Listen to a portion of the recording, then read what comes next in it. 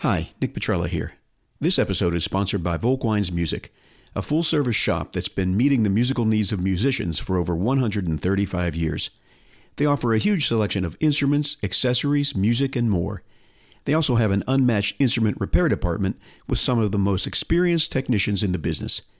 For years, they've serviced my personal and school instruments, and their attention to detail is why I and professional musicians from around the globe trust Volkwein's to service their gear. Head over to volkweinsmusic.com to see what they can do for you. That's VOLKWEINS music.com, helping people discover music since 1888.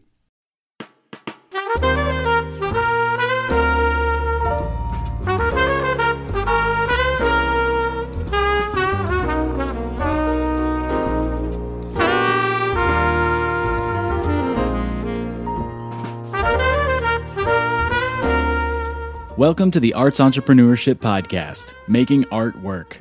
We highlight how entrepreneurs align their artistry, passion, and vision to create and pursue opportunities to capture value in the arts. The views expressed by guests on the Arts Entrepreneurship Podcast are solely their own and do not necessarily represent the views of the podcast or its hosts.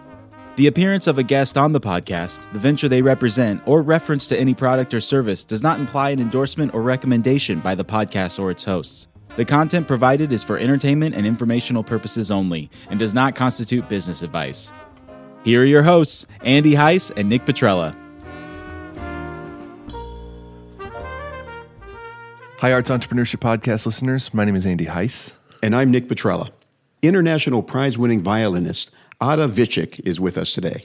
She's a dual citizen of Poland and Britain and is the recipient of numerous awards such as the Henry Wood Award, the Star Award by the Countess of Munster Musical Trust, and the Margot MacGibbon Award.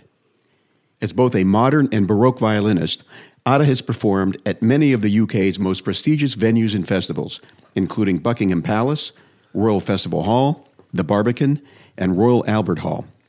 Ada has performed with renowned ensembles such as the Gabrieli Consort, the English Consort, and the Academy of Ancient Music. Ada is kindly supported by Help Musicians and is extremely grateful for the generous loan of an 18th century Cremonese violin from the Harrison Frank Foundation. We'll have her website in the show notes so you can learn more about Ada's accomplishments and activities and the competition she founded to encourage new music for the Baroque violin. Ada, thanks so much for being with us today. Thank you so much for giving me the chance to speak with you guys. Can you tell us a little bit about the album that you have coming out at the end of this year, 2023? Sure. So I have commissioned separately out of the competition, but the first 5 winners to compose 5 new solo works for Baroque violin. And so I have asked Samuel Howley, Eric Waldemar Scott, Massimo De Lillo, Alex Petschaft, and Oscar Taisto to write 5 new works, and they're all very, very different from each other because they're all, very different artists. And I'm super excited. These works have already been produced, and now we're just, working on the booklet and the look of the album and all those little cosmetic things. And I can't wait for people to be able to hear it. And so these recordings are new music, period for period instruments. Is that still the theme for this? Correct. Album? Okay. Somehow the name New Baroque was born along the process. Okay. And so that kind of sticked to the type of music that I'm making. New Baroque, I can see that as a new genre on the Spotify or Apple Music app, right? Yeah. And you'll be the main artist in that section probably. You'll own the that. only one. Yeah, that would be awesome. Yeah, absolutely. So, Ada, I have a 2-part question for you. Do you book your own performances or do you have management? And if you do the booking, do you find it challenging in any way? I definitely find it challenging up to a degree. I really hope one day I will have help and management to do this kind of things. Up to now, it was a mixture of some people coming across my work on Instagram, on YouTube, social media, and booking me for things, having discovered me there, or me reaching out and proposing the idea of new music to venues and festivals. And so it does take quite a lot of work. And so, this, again, another side of being your own administrator, on top of all the other hours, takes so much of the time and energy that I really appreciate the difficult job that agents have, because it's a full-time position, that, hopefully in the future I'll be able to delegate that. So the challenges, you would say, are more time management, not necessarily that you don't have an affinity to cold call. Well, perhaps there is much more to it I didn't mention. There's obviously the logistics, that I don't have an experience in negotiating contracts, that I might be a bit shy, talking about myself, which is very difficult, because it's easier when somebody else, explains, and then you just showcase your music yourself. There is organizing travels. I've just came back from a US tour. So in order to book it myself and go myself and practice and, all of that was so much work to make it happen. So yes, it's a very complex task, I think. Yeah, and that's, part of the podcast is to help people who want to become entrepreneurs and those who are in it just starting out, and hearing from people like yourself that the challenges they're facing are the challenges that everyone faces, and how do you cope with it? How do you adjust? Sounds like you just keep doing it. Yes, it's definitely not an easy way to live, being a musician, because not only we are in a full-time education, sometimes for just under 20 years. Yeah. And then you, having studied for so long, you face the realities of the profession.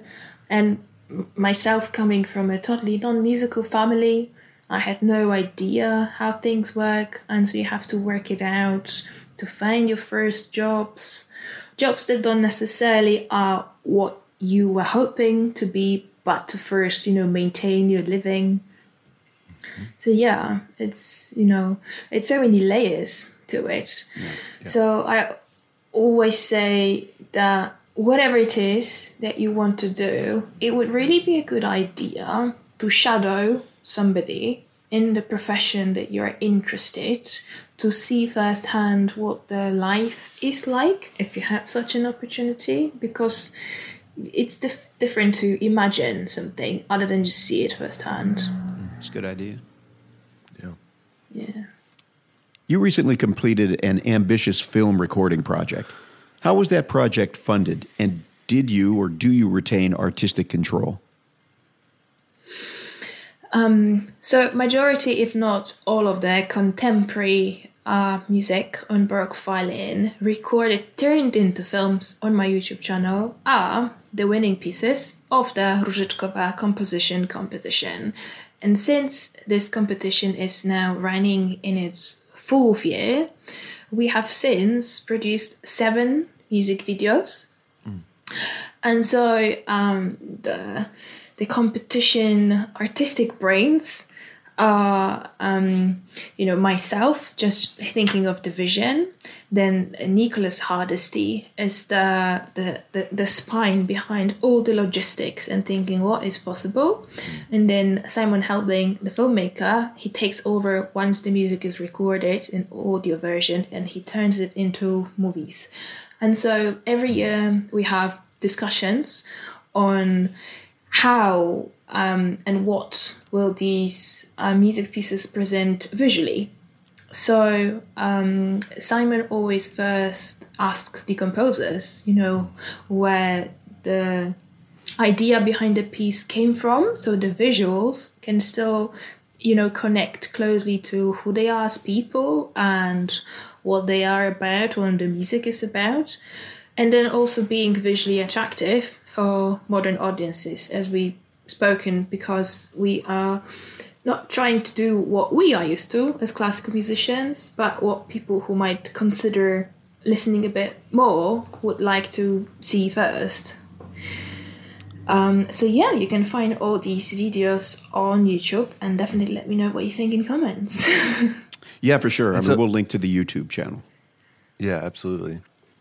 And so the audio for the videos is it recorded in the field where you're actually making the video, or is it a pre-recorded like studio or whatever in a controlled environment and then like dubbed for the video?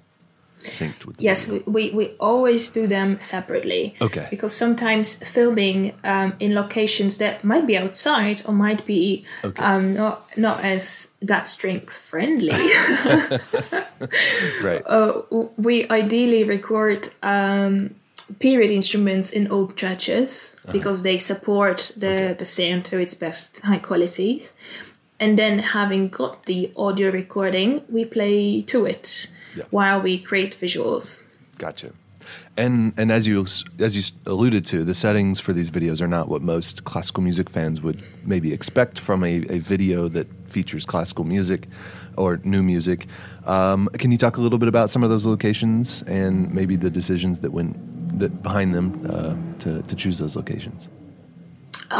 Sure.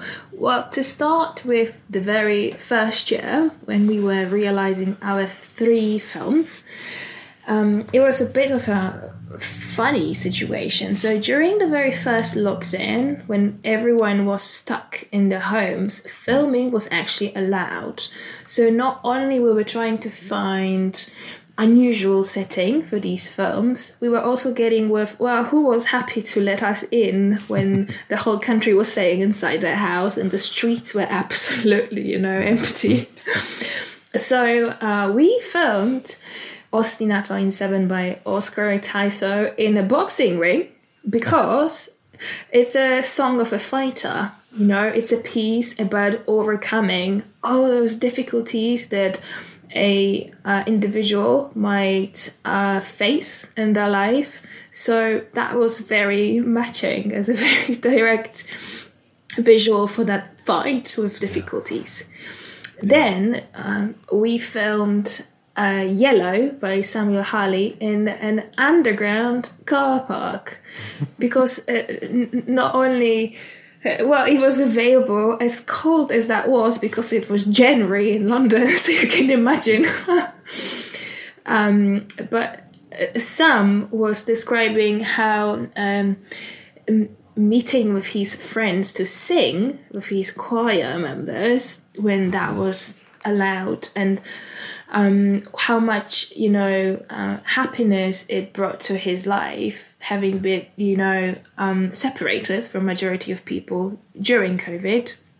We kind of created this meeting in this very rough area, and then there was a person lurking from the outside, and some little fairy lights showcasing the hope for the better tomorrow. And also we filmed The Spectre by Eric Valdemar School in a rundown church, because Spectre is about ghosts from the past. So there I am sometimes 3, 4, 5 times on the screen at once, kind of creating the ghostly image with funny special effects. So yeah. Yeah, that's really interesting, and that explains. I saw the one in the boxing ring, but it took me a minute to realize. But you have like bandages and stuff on too, like you've just finished the fight or something. And at first I was like, what's that about? And then you realize kind of the setting. It's like, okay, negotiating. Yeah. Yeah. You seem to have a variety of interests as a musician. Do you need that to feel fulfilled, or could you be happy only playing contemporary or baroque violin or organizing the competition? I think as a person, I in particular don't like being bored and not challenged, which is not an easy way to be as a person. But even starting with music, I play both types of violin equally, both baroque and modern, because I like the variety. And sometimes people ask, so what kind of music do you especially like? And not being cheeky, but I just like all music. I like the music that I enjoy in the moment. If it's new, refreshing, and challenging, then even better.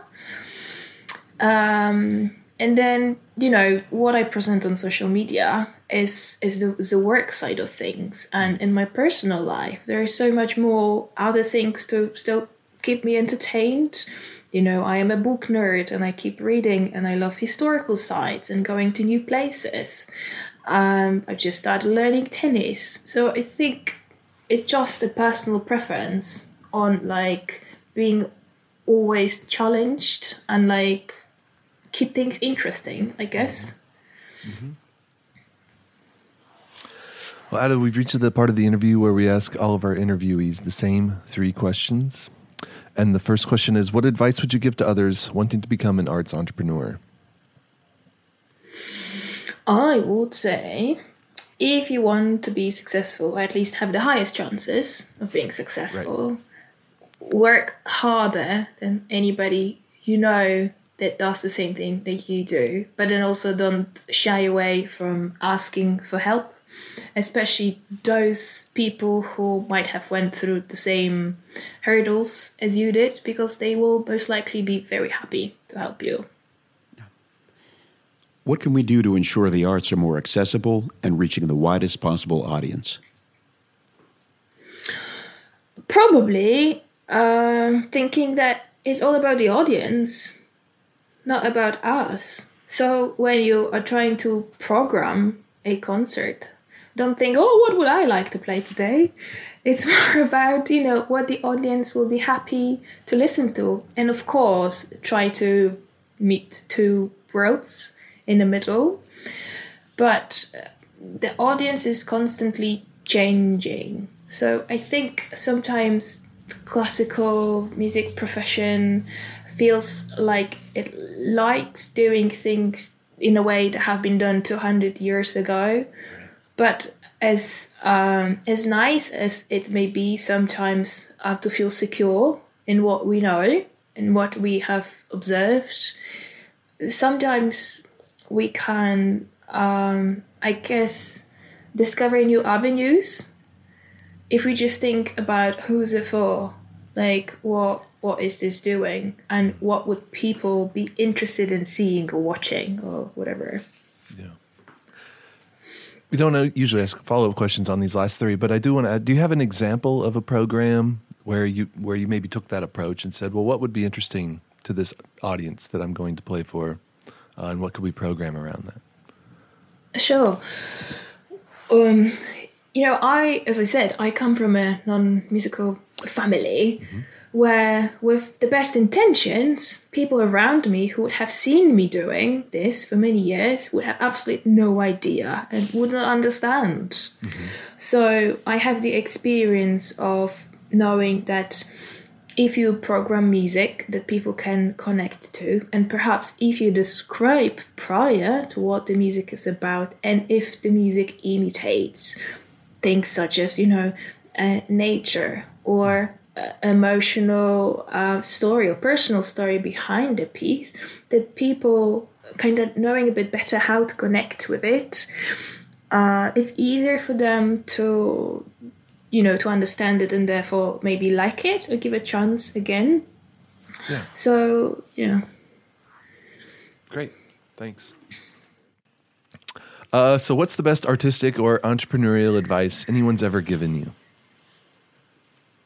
Well, to be very honest, I've come across quite a lot of negativity and doubters in my life, especially during my educational years. So I have learned to use it as a motivation to work even harder.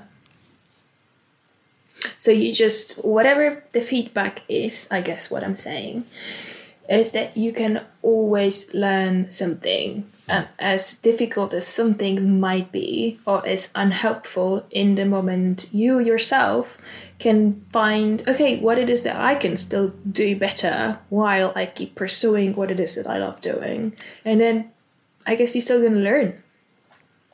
Yeah, it's a great perspective. Yeah. Well, thanks so much for coming on the podcast. Your passion and dedication to new baroque is encouraging, I think, to anyone who's interested in classical music. Well, thank you so much. What you guys are doing, interviewing such a wide range of people who do so many different things. I had a pleasure, and I've listened to a couple of episodes, and it's fantastic because they are also different from each other, and you guys ask, the very interesting questions. So, it's been a pleasure on my side. Well, thank you so much for your time. Thanks for listening. If you like this podcast, please subscribe. Visit artsentrepreneurshippodcast.com to learn more about our guest and how you can help support artists, the arts, and this podcast.